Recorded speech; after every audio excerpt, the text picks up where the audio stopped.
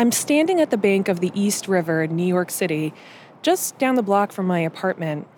The sun is shining, and it's a beautiful April afternoon. Looking across the river, I can see a building that I've passed dozens of times throughout my life, the United Nations headquarters. And it's there, back in 1989, that world leaders gathered for the 44th session of the UN General Assembly. At that meeting, something big happened. The UN adopted the Convention on the Rights of the Child. We must build on this success by acting this year to approve the Convention on the Rights of the Child. The agreement laid out a then radical idea that children are not merely passive objects requiring parental care, but individuals with a distinct set of rights. The treaty said that kids should be guaranteed freedom of expression, a life free from violence, and access to healthcare and education, among many other things. The convention has become the most rapidly and widely ratified international human rights treaty in history. But more than 30 years later, some of the children born from sperm, egg, and embryo donations feel like they've been excluded from this monumental document.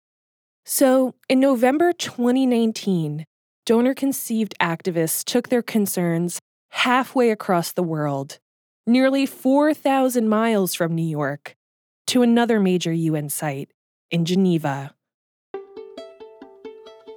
Every child has the right, under the UN Convention on the Rights of the Child, which we celebrate here today, to identity, to family, including biological family, and to not be bought or sold.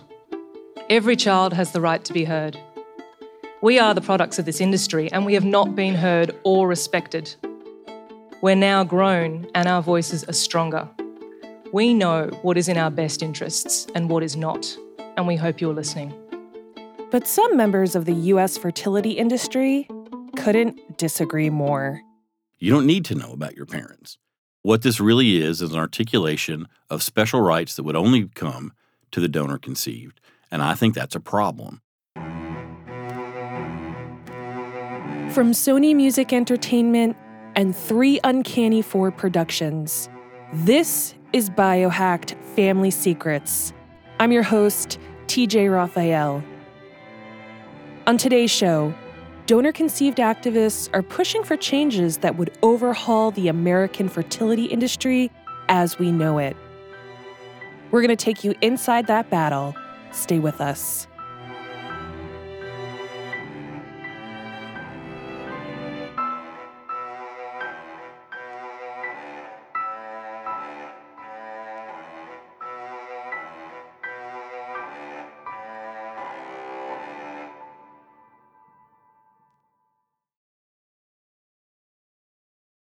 When Amber found out she was donor-conceived back in the spring of 2017, she was shaken.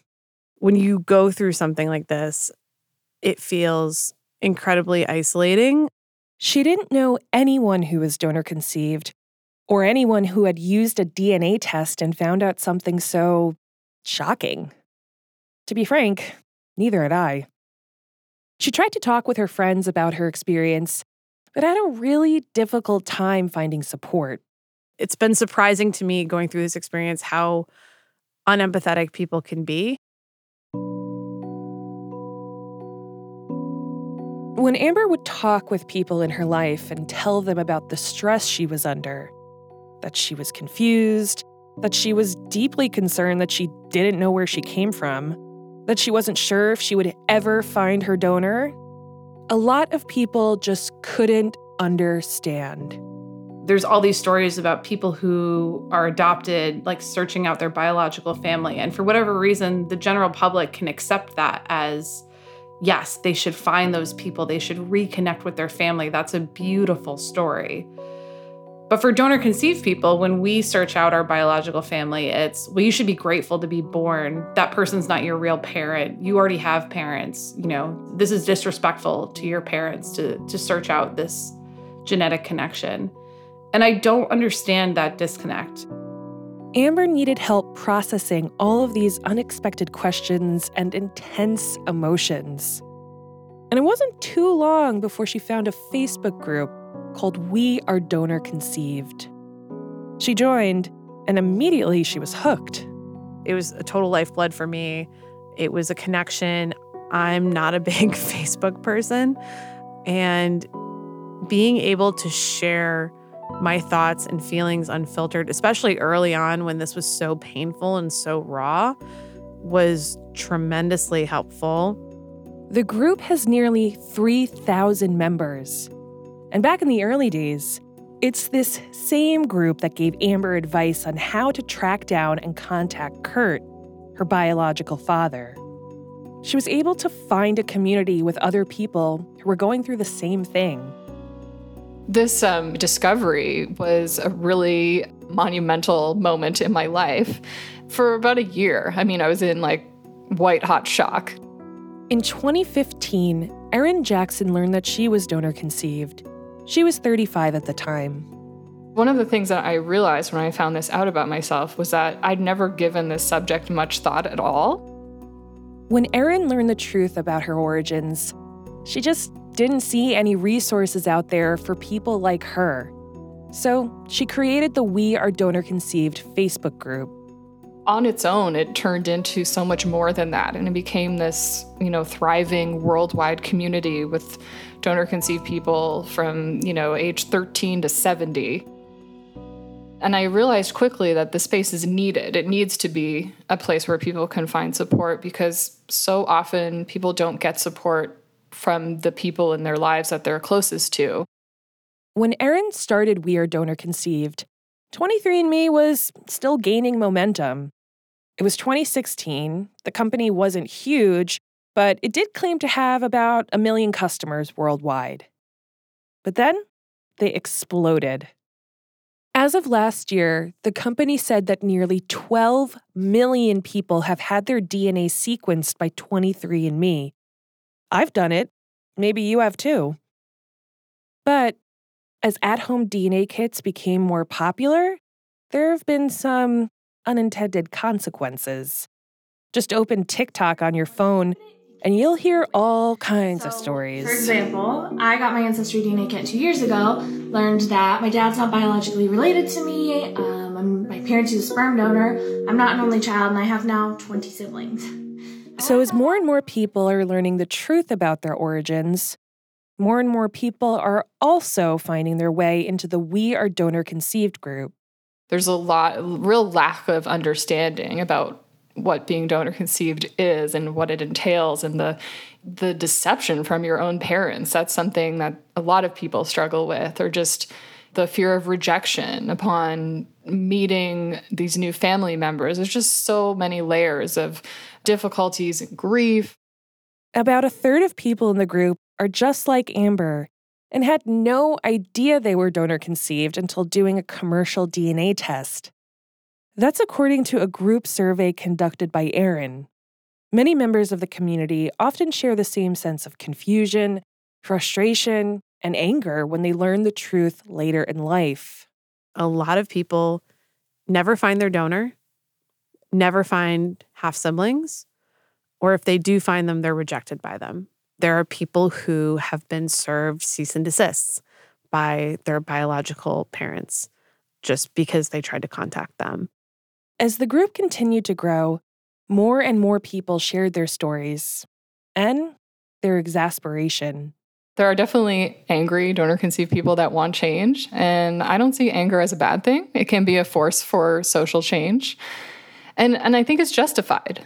I mean, you're talking about a multi-billion-dollar industry that produces people, and they have practices in place that systematically deny those people crucial information about their own identity and family. When I first started working on this story, I talked to a lot of donor-conceived people who wanted to change the baby business, and many of them found their way into the We Are Donor Conceived group. But back then, the group seemed unorganized and ill-prepared to actually do anything about changing the industry that created them. we wanted to really organize and start thinking about like, okay, well, we can't all just sit in this group and cry all day. Like, we need to do something. They started talking, posting thoughts and ideas in the group about the ways they might be able to force the baby business to change. They looked around for inspiration and came across the UN's treaty to protect child rights. You know, the United Nations in the Rights of a Child talks about the right to one's heritage and one's origins, and that's inherently being denied here. A lot of folks in the group saw this treaty and thought, hey, what about us? But the United States is the only UN member state that hasn't adopted the Convention on the Rights of the Child. Their search didn't stop with the treaty, though.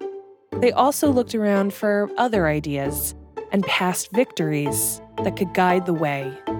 The Adoptee Bill of Rights became law just a few hours ago as of midnight last night.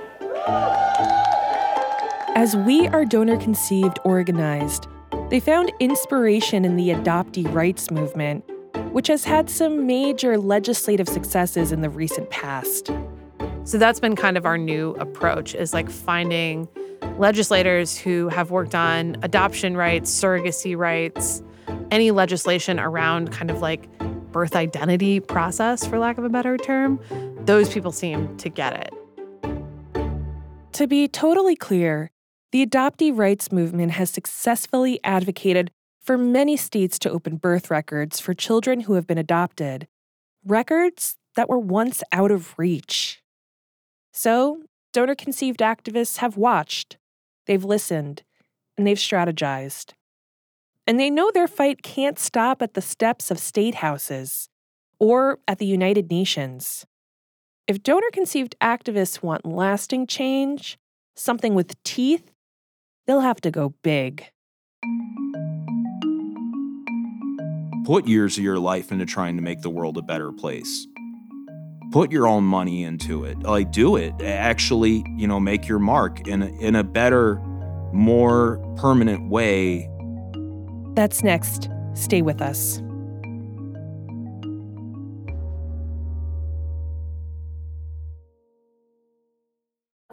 Have you ever felt like escaping to your own desert island?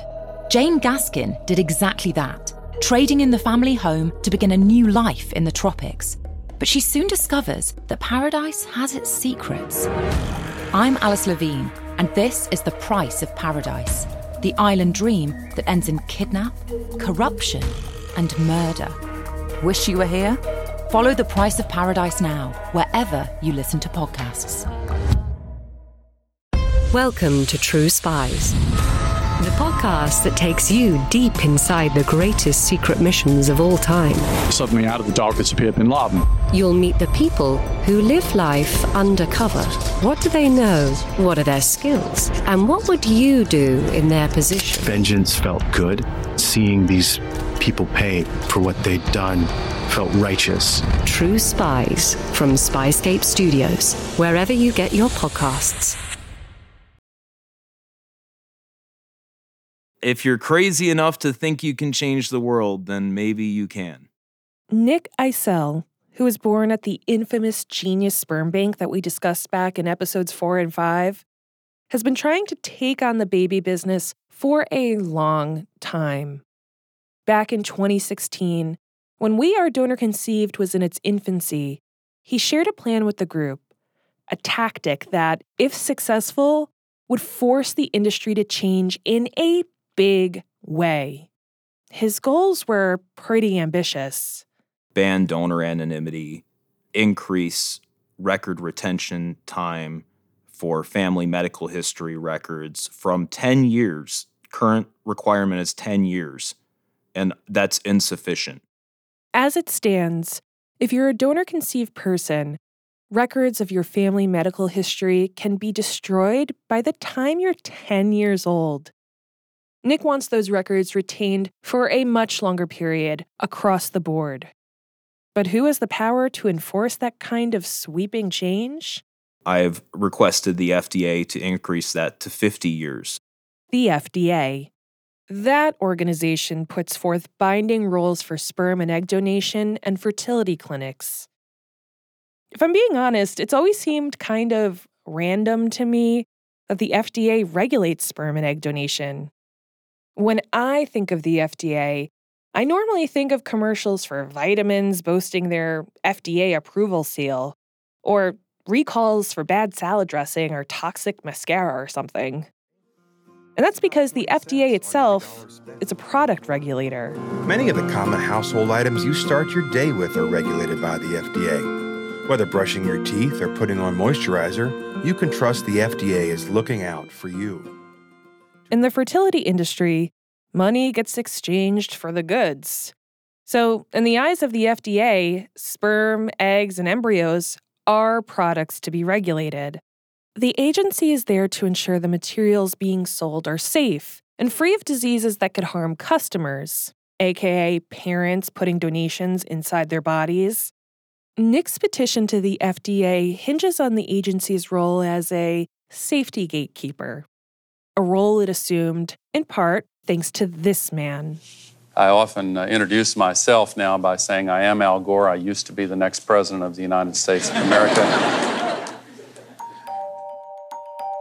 In 1988, Al Gore was 40 years old, in his first term as a U.S. Senator from Tennessee, and co-chair of a congressional advisory panel on biotechnology. Assisted reproduction was hitting its stride, but it still wasn't a mainstream practice. People had questions, it was unregulated, and things in the industry were a bit opaque.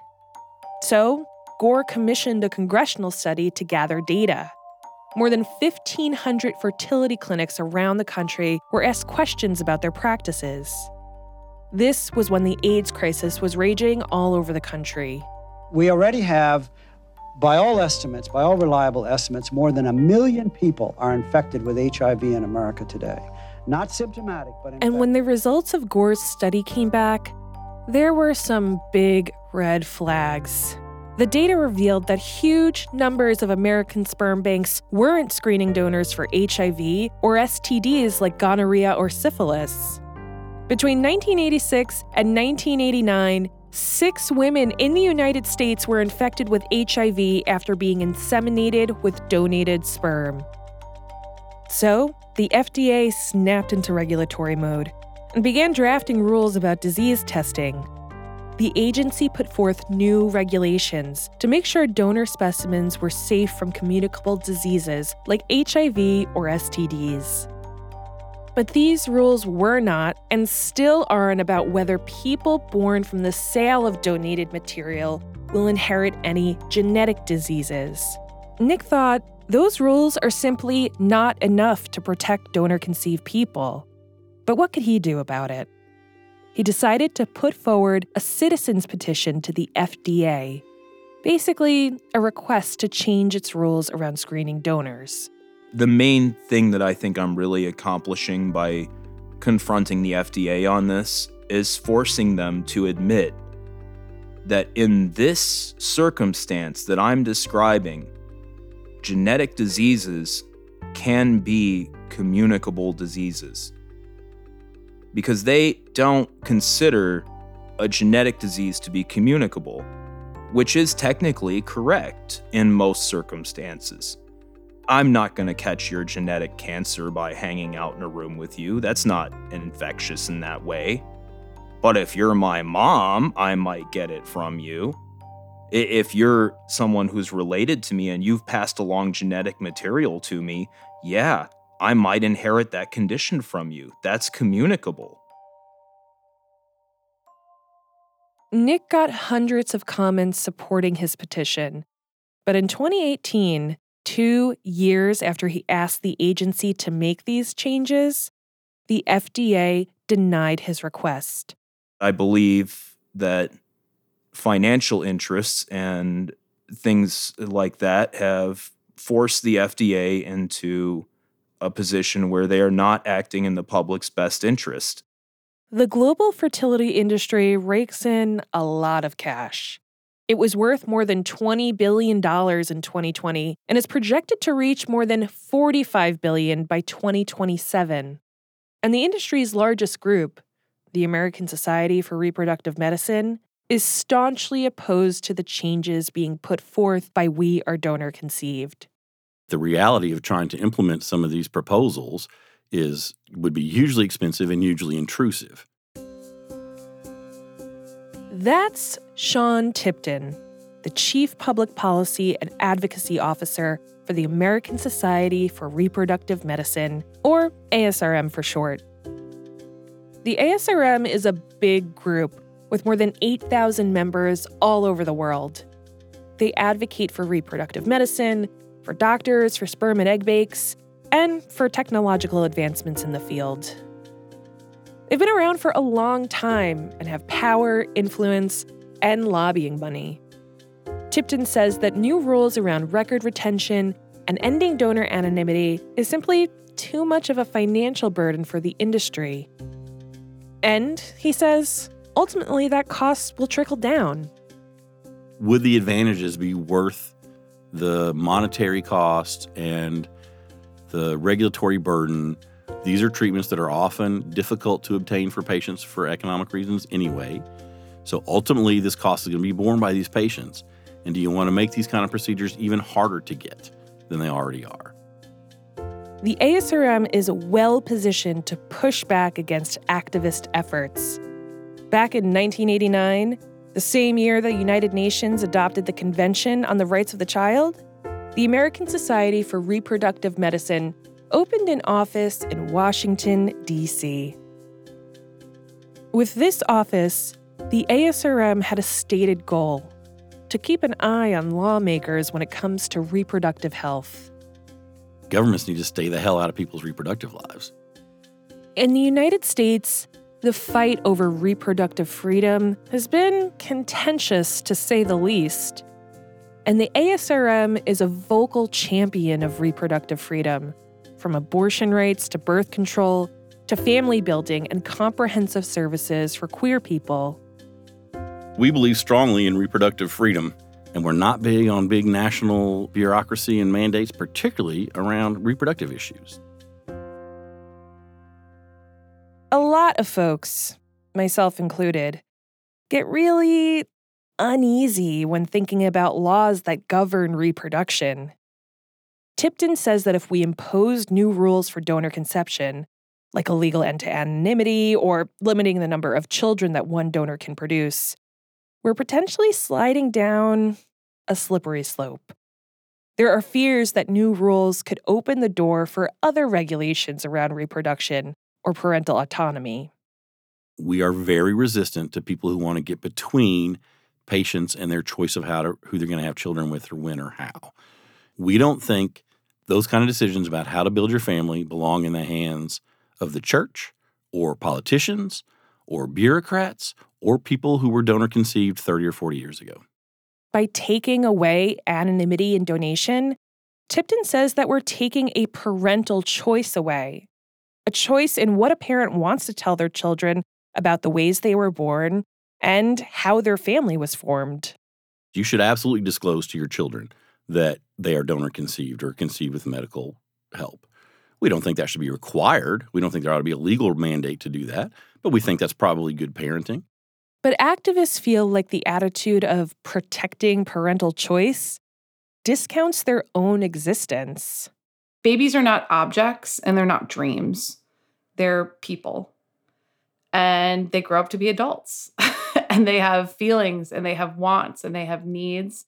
And that's what Nick's FDA petition was about, centering the potential desires of donor-conceived children, not just their parents, by giving them access to medical records and identifying information about their donors. But the FDA wasn't budging, so Nick decided to call in some reinforcements. I felt that I should seek legal representation to help me make my case. Coming up, Nick takes his legal fight to the U.S. court system. That's next. Stay with us.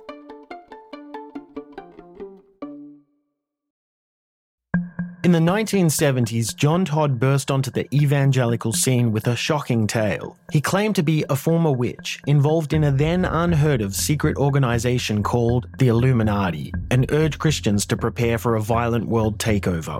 First of all, the number one weapon in everybody's home should be a 12-gauge pump shotgun.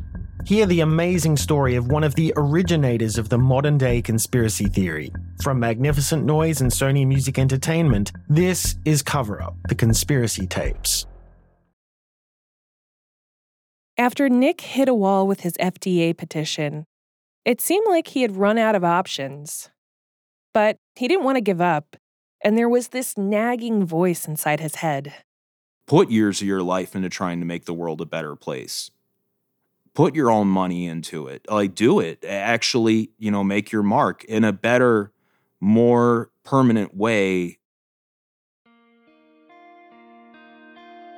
Nick decided he would not take no for an answer. The FDA might be able to dismiss a little petition, but could they ignore a lawsuit? I went through so many different interviews with different lawyers. There were so many of them that wouldn't even touch this. Nick was able to find a lawyer willing to take on the FDA, Michelle Rosevich. She's got more than 25 years of experience as a litigator.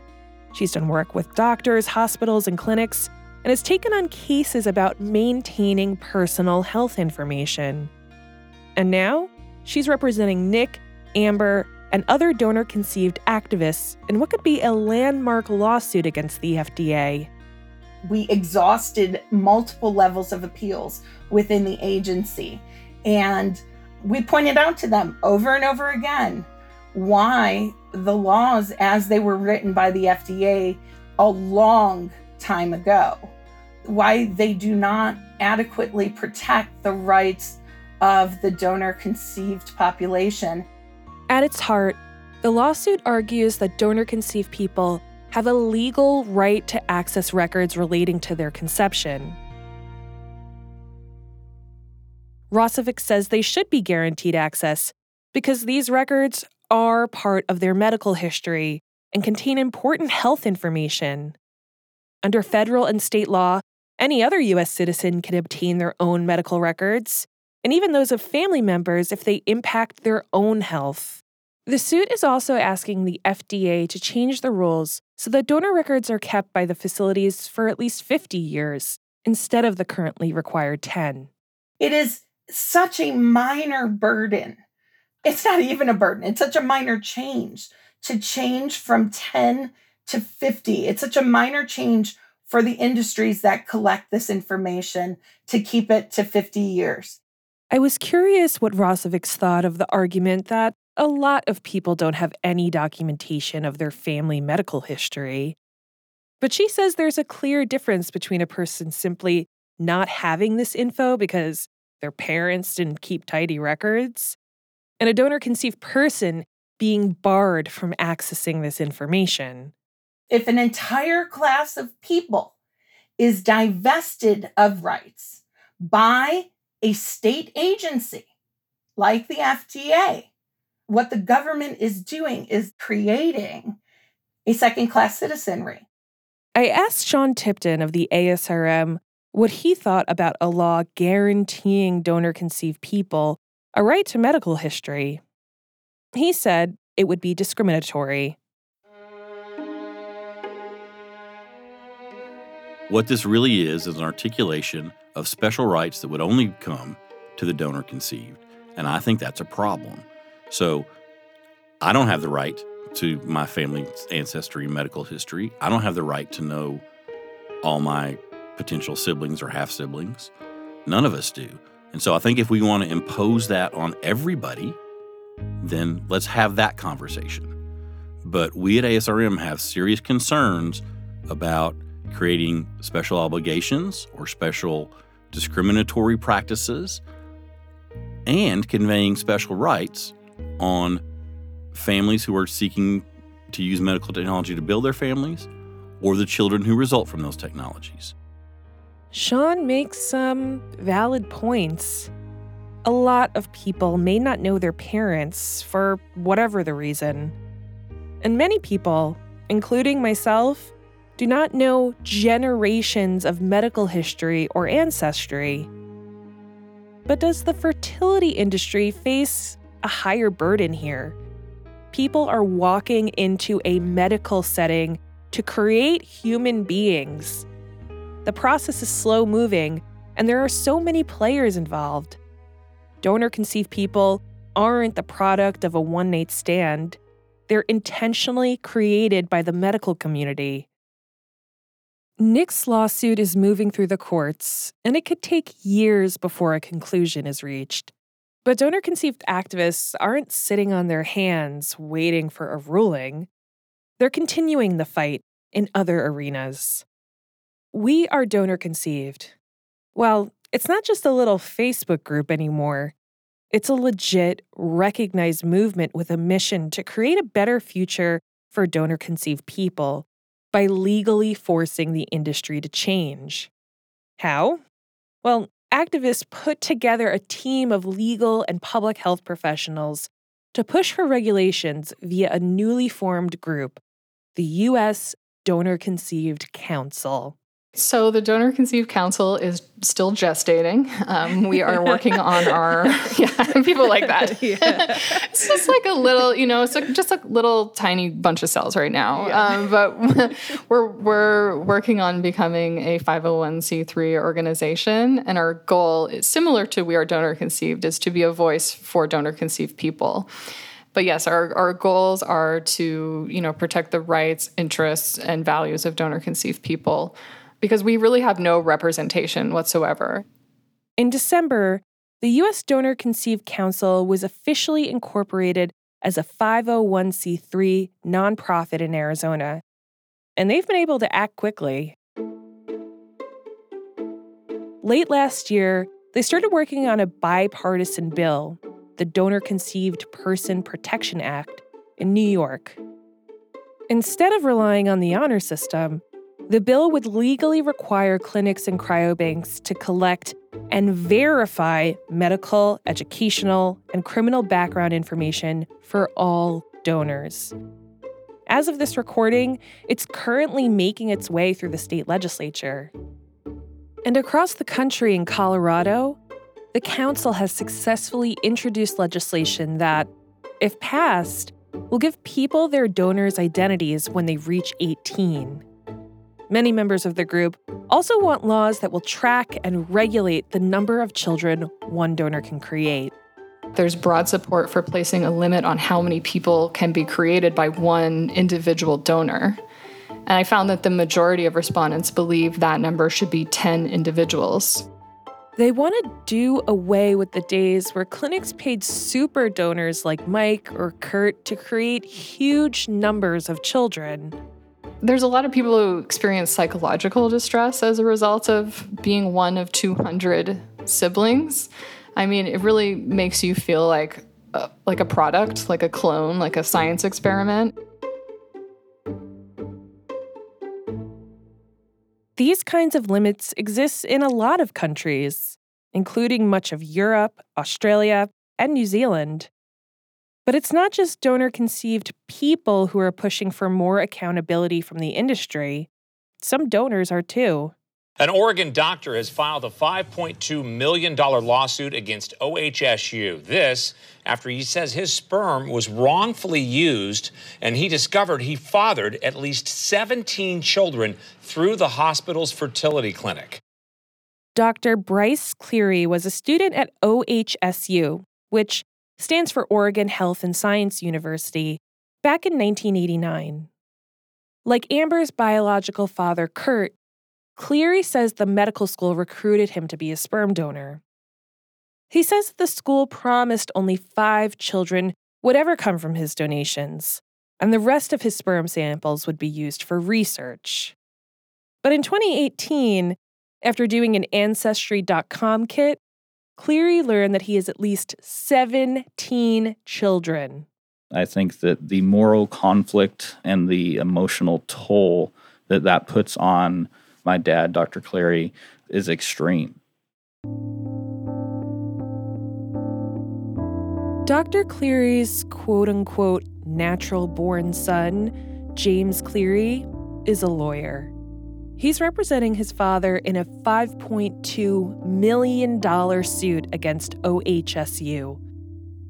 The emotional weight of learning that you have a large number of children out there that are biologically related to you and really are made up half of your DNA is emotional regardless of the situation, right? There's always going to be a connection with your offspring because they are literally made up of half of your DNA.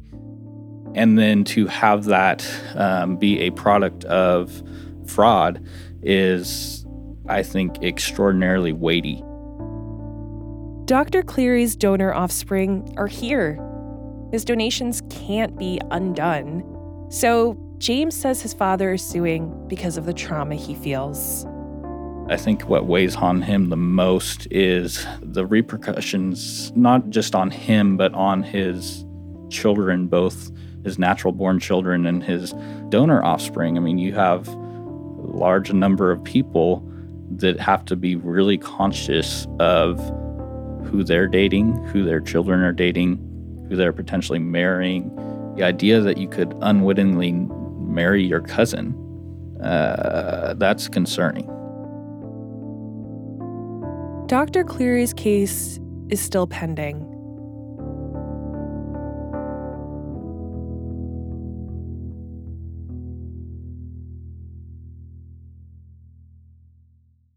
While he and his family want to see accountability, their legal fight is solitary.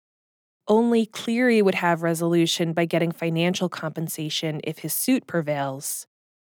But donor-conceived activists like Amber, Aaron, and Nick are pushing for sweeping regulations, rules and laws that have never been part of the U.S. fertility industry. Regulations that could dramatically change the baby business and reproductive medicine. There are models out there in other countries, but new laws don't always protect everyone.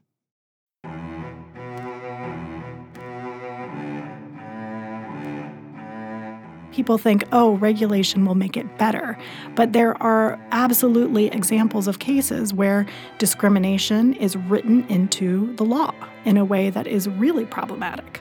Next week on Biohacked Family Secrets, the unequal playing field that can come with new controls on donor conception.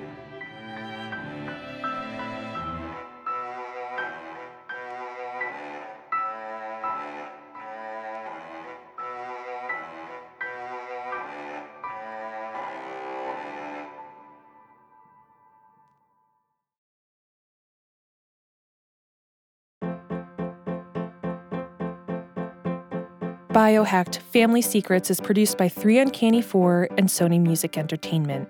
I'm your host, TJ Raphael. Our program is edited by Maureen McMurray. Our producers are Nick Mott, Jennifer Siegel, Shane McKeon, Krista Ripple, and Rahima Nasa. Jenny Kim is our production manager, and Alicia Baitup composed the theme. Our fact checkers are Will Tavlin and Ava Ahmed-Behi. This episode was mixed by Joanna Catcher at Nice Manners. Special thanks to Laura Mayer, Nuna Sharafuddin, Amy Eason, Jennifer Womack, and Allison Sherry. Have a question or comment about this week's show? Send me a tweet at TJ Raphael or email us at biohacked@3uncanny4.com. For 3 Uncanny 4 and Sony Music Entertainment, I'm TJ Raphael.